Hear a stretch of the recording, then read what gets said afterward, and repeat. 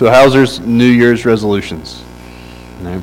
If you made a New Year's resolution and you have continued to do that New Year's resolution, please raise your hand if you're still on it. Very good. All right. Only 358 days to go. You can do it. I'm like a ray of sunshine. All right. I made one New Year's resolution a few years ago, and my resolution was to never make a resolution again. And ironically, I have kept that.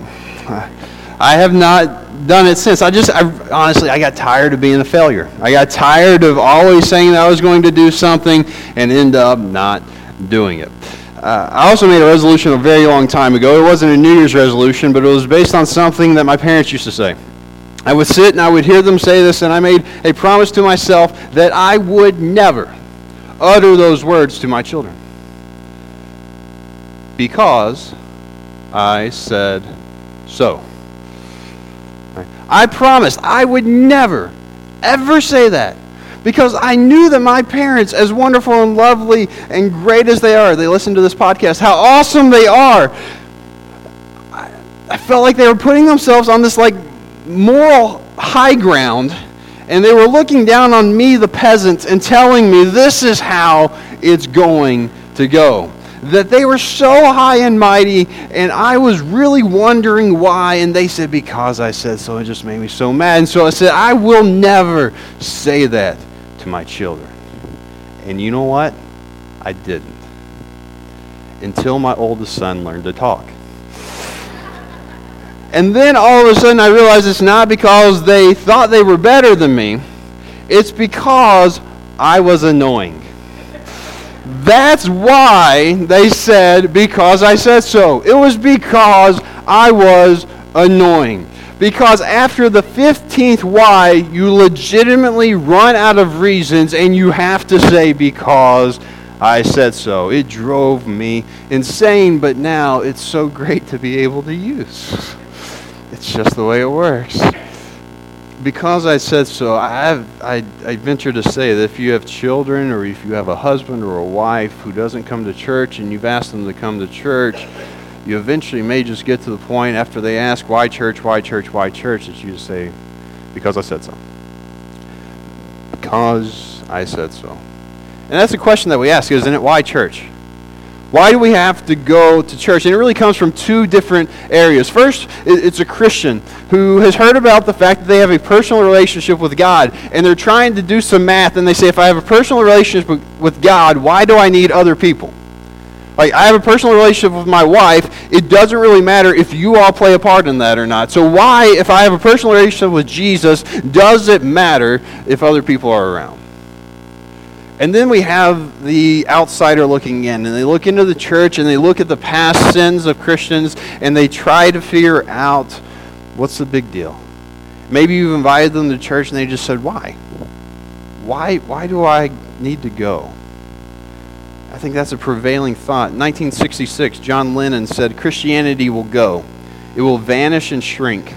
I needn't argue about that. I'm right and will be proved right. And this is really the truth of the matter when people look from the outside in and say, why should I come to church? They say, why? Because they look at statistics and see the church in America is shrinking, and they say, why go? Why bother? And so I want to give you reasons why church this morning. And I want to give you a reason that is not in Scripture. This is from the National Bureau of Economic Research. Linda Gorman wrote an article that said, is religion good for you? And she said, regular church attendees commit fewer crimes, are in better health, live longer, make more money, drop out of high school less frequently, and finish college more frequently than those who don't attend a church at all. So there you go. All right. If you want to be better than everyone else, come to church. No, I'm not saying that. But this is what she found. She said, this is kind of how it works. All right. That's a very, like I said, secular explanation.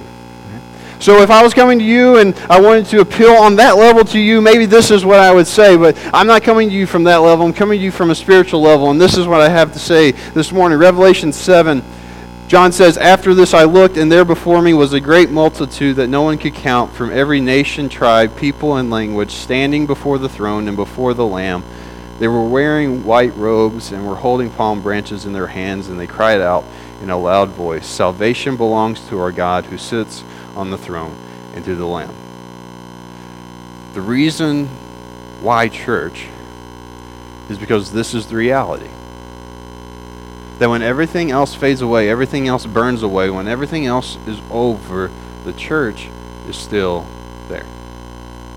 The church remains. But I know the hesitation that we have. The hesitation is, that's great, but you know how far that is away. And the answer is no one does, because Jesus said so. That's a preacher joke. But no one knows when this is going to happen. It could happen today. It could happen tomorrow. It could happen in 1,000 years. We don't know when Jesus is going to come back and this is going to happen. We just know that it's going to happen. And so the question is, in the meantime, why do I need the church? Why do I need it? So I want to give you 3 reasons this morning. We're going to jump around Scripture, but our main Scriptures are in Acts 2, Hebrews 10, and Ephesians 4. They're on the app if you wanted to pull that up this morning. Acts 2:22, it says, "Fellow Israelites, listen to this. Jesus of Nazareth was a man accredited by God to you by miracles, wonders, and signs, which God did among you through him, as you yourselves know. This man was handed over to you by God's deliberate plan and foreknowledge, and you, with the help of wicked men, put him to death by nailing him to the cross. But God raised him from the dead, freeing him from the agony of death, because it was impossible for death to keep its hold on him." So Peter gives the very first Christian sermon. All right? They receive the Holy Spirit, and they're talking, and everyone who is gathered in Jerusalem hears them, even though those people are speaking different languages. They hear what he is saying in his own tongue, and they're really confused. They actually accuse them of being drunk, and they say, "What is wrong with these people?" And so Peter gives up, and he stands up, and he says, this is what happens. What you have to understand is they knew about Jesus. All right? This has just been a few weeks since Jesus died, and so they know the current events that are happening around Jerusalem. And so they get up there, and Peter stands up, and he says this. He says, basically, Jesus is who God said that he is. Jesus is who he says that he is. Jesus is the Messiah. He ends it with in verse 36. He said, "Therefore let all Israel be assured of this. God had made this Jesus, whom you crucified, both Lord and Messiah." He said, makes no mistake, God is who he says he is, and Jesus is who he says he is. So why is this important? Is there anywhere else that you go that you hear that that's true? I mean, maybe you're old enough that you remember going to school and praying with your classmates and with your teacher, but let's be honest, it doesn't happen anymore. Do you go to work and you hear that Jesus is true? That everything about the Bible is true? Do you turn on the news and see that Jesus is true? Do you turn on religious programming and hear that Jesus is true, or that they want your money? What do you hear when you aren't here? And the answer is, Jesus was a good teacher. Jesus was a myth. Christianity is a myth. God is not real. This is what you hear. And so why church? It's because this is the only place where you can hear it's true. All of it is true. Jesus is who he says he is. We need the church to reiterate that to us every single day. Why church? Because you've got to know that. If we take 2 steps out of church, the reality of the situation is we may be taking 1 step out of our faith. We may be taking 1 step out of Christianity, and it's not going to take much, because the world is going to influence us in a different way for us just to walk away entirely. We need the church to remind us that Jesus is true. There's a man named Dietrich Bonhoeffer. He was a German. He was a great theologian and a great mind. He actually got his doctorate in theology at the age of 22. This is how smart this guy is. And he's preached and he taught and he believed God. But after a year in America, he started actually going to church. And there's a difference. He started going to church, and he made this assumption when he came back to Germany. He said, "It became clear to me that the life of a servant of Jesus Christ must belong to the church. You have to regularly be a part of this, otherwise you're going to hear the lies that it's not true when we believe that it is." Your professors, your teachers, your coworkers, your television programs are not going to tell you that Jesus is true. You need the church to remind you that he is. There's two more reasons why church. And the first one, well, it's the one that your grandmother told you and your mom told you and everybody else told you. You need church because you need to be here. Okay. They probably said after something you did wrong, let's be honest, you need to go to church. Boy, I heard that sometimes, and the bad thing was I was in church. But that's what people say. You need Jesus. You need religion. You need to come to church, right? But it's an honest answer. Why do you need church? Because you need it. I think that's the idea that the author of Hebrews was trying to get across in chapter 10, starting in verse 19. He says, "Therefore, brothers and sisters, since we have confidence to enter the most holy place by the blood of Jesus, by a new and living way opened up for us through the curtain that is his body. And since we have a great priest over the house of God, let us draw near to God with a sincere heart and with the full assurance that faith brings, having our hearts sprinkled to cleanse us from a guilty conscience and having our bodies washed with pure water." Basically, what this says is Jesus is who he says he is. And because he is who he says he is, you're free. You have been purified. You have been washed clean. The reason why you need to be in church is because the church helps us to remember that we're saved. The church helps us to remember that we have been bought with a price by Jesus so that we could have a relationship with God. Because here's what the world tells you. The world wants you to go back to what held you hostage. The world, the commercials you watch, that you listen to, the way that the world acts, it tells you that you have to tie yourself to certain things in order to have meaning and in order to have happiness and to have a successful marriage or to get rich. You have all of these things that you have to do in order to live life and to be happy. And the church is here to remind you, you are free from all that. Your identity is in Christ and in no one else.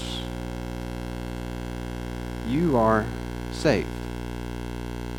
And yet so many times I have seen people, particularly new Christians, who come and they're baptized and they're on fire and they're ready to go. And then all of a sudden they start missing every other week. And then they go about once a month. And then it's once every other month. And then it's Christmas and Easter. And then usually through Facebook we see that they're back doing the stuff they did to start with. Because they remove themselves from the positive influence that says that you don't need to go back to this. They came back and thought that this is what gave them meaning and acceptance. And it wasn't true. The church is important, and you need to be in church because it's the place that reminds you that you have been saved. And you are free to be free. You don't have to go back. Hebrews continues. He says, "Let us hold unswervingly to the hope we profess, for he who is promised is faithful." I think if there is a word that most definitely does not describe the world we live in, it is unswervingly.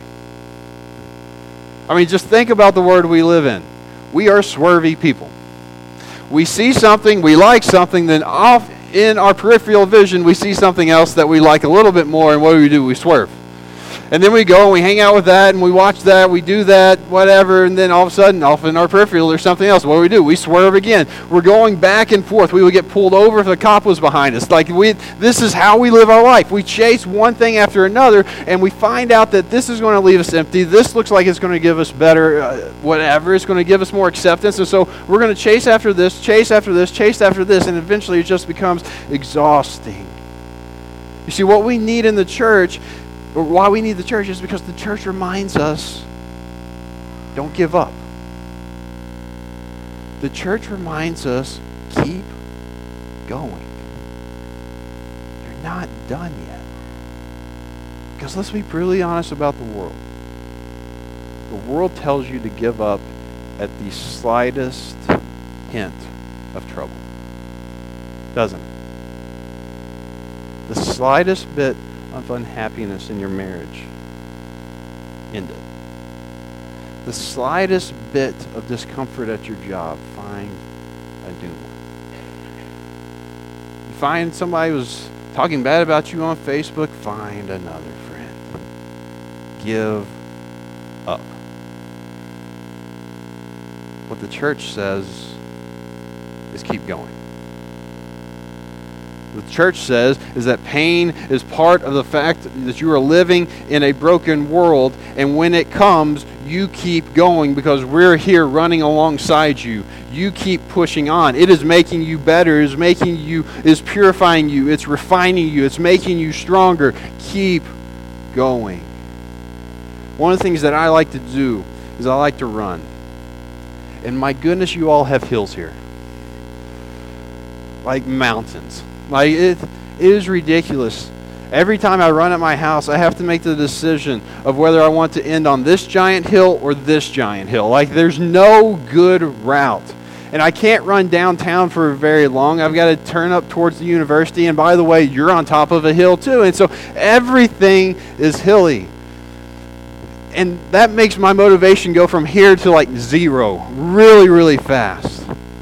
One time Andy ran with me, and I felt so bad. I felt like he was having to push me in a stroller. I was going so fast, so slow. And but that was the best run I've had since I was here. See, it's hard to run when it's cold. It's hard to run when it's hilly. It's hard to run anywhere when you're by yourself. Unless you're super motivated and those people make me sick. Like, it's hard. But if you have somebody with you, it's better. If you have somebody to push you, if you have someone to run alongside you, see, that's what the church is. The church is here to say, you don't have to run this by yourself. I know Paul talks about running this race and keeping your eyes on the prize, but he doesn't say if you have to do it all by yourself. He says do it with other people. The church is here because it is here to remind us, don't give up. Don't swerve. Don't go to one side or the other. He finishes off here. He says, and let us consider how we may spur one another on towards love and good deeds, not giving up meeting together as some are in the habit of doing, but encouraging one another, and all the more as you see the day approaching. Spur each other on. Help each other be who they were created to be. That's why we need the church. We need the church because we need the church to help us realize that we are becoming who we are created to be when we are in God. The church is the only place that tells you you were fearfully and wonderfully made, knit together in your mother's womb, created for a purpose. I have something very, very hard for us to realize this morning, and it's this. The world will accept you as long as you have a use for them. The world will accept you as long as you have a use for them. It is molding you in its image so that it can get whatever it wants out of you. And once you cease to be useful for them, it will push you aside and find somebody else. Has anybody experienced that? You have been with a group of friends, you have tried a certain thing, you have drank, you have done something else because you thought this is what was going to make you better, and then it just leaves you empty and broken and on the side of the road. You see, it's only the church that when you come, you're seen as a creation of God. Ephesians 2:19-22 says, consequently, you are no longer foreigners and strangers, but fellow citizens with God's people and are members of his household, built on the foundation of the apostles and prophets with Jesus Christ himself as the chief cornerstone. In him, the whole building is joined together and rises to become a holy temple in the Lord. And in him, you too are being built together to become a dwelling in which God lives by his Spirit. I want to highlight that last phrase. You are being built together. That means it is currently happening. As I look over the room today, as I look at myself, I see zero finished products. Because you're all breathing. Some of you are sleeping, but you're still breathing. Because you're still breathing, it means God's not done with you. And because God's not done with you, he is still building you to be who he's creating you to be. Only the church can walk alongside of you and say, hey, you're not done yet, keep going. Only the church can get together and say, hey, you need to continue on this path. You are being built. You are a work in progress. If you give up now, you will not be complete. If you see a half-built building and a storm comes, would you rather be in that one or the one that's finished? Because that's what happens. You see, what happens is we come to church, we accept Jesus, and we like to stay at this certain level, and we don't want to get deeper into it. And what happens is we're a half-built building, and then storms come and we give up. We quit. In Lexington, right near where I grew up, they had this idea 8 years ago. They were going to build this gigantic building. And so they hollowed out a full city block, and they dug down deep. It was a huge, basically, crater in the middle of Lexington. And they were going to make this place like the hub of activity in Lexington. And it was going to be this beautiful building. They were going to call it Center Point. And so they dug it out, and wouldn't you know it, the investors pulled out. So they have this giant hole in the ground, and the investors pull out, and so they try to sell it, and someone buys it, and they have this great idea, and everybody gets like very excited about it again, and then guess what? They ran out of money. And then somebody else bought it, and they decided, well, this is what we're going to do, and they got excited about it again, and then guess what? They got thrown into jail. And so everything was bad. This beautiful idea was a hole in the ground. What they had to do for years was put a chain link fence around it, a full city block, and they bought these windscreens that were printed so that they would have fake scenery around it, so you would ignore the fact that there's a giant hole in your city. It was awful. And yet, that's a lot of us. We bought into this idea that we want to be a Christian. We accepted that, but then we didn't want to move any farther. And you're ignoring the fact that God wants you to continue to be built. He wants to continue to mold you into who you're created to be. And you can't do that on your own. And so why do you need church? You need church because you need to hear the truth about Jesus. You need church because you need to be here. But there's another part of it, and this is the part that may not have been told to you before. Ephesians 4, verse 11.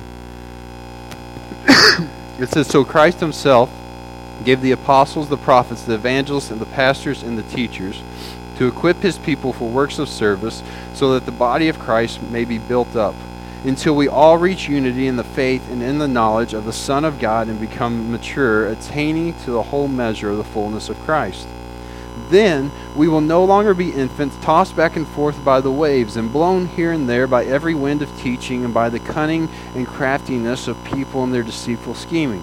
Instead, speaking truth in love, we will grow to become in every respect the mature body of him who is the head, that is Christ. From him, the whole body, joined and held together by every supporting ligament, grows and builds itself up in love as each part does its work."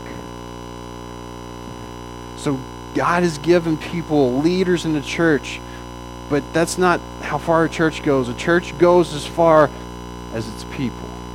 You see, here's what you need to understand. Why church?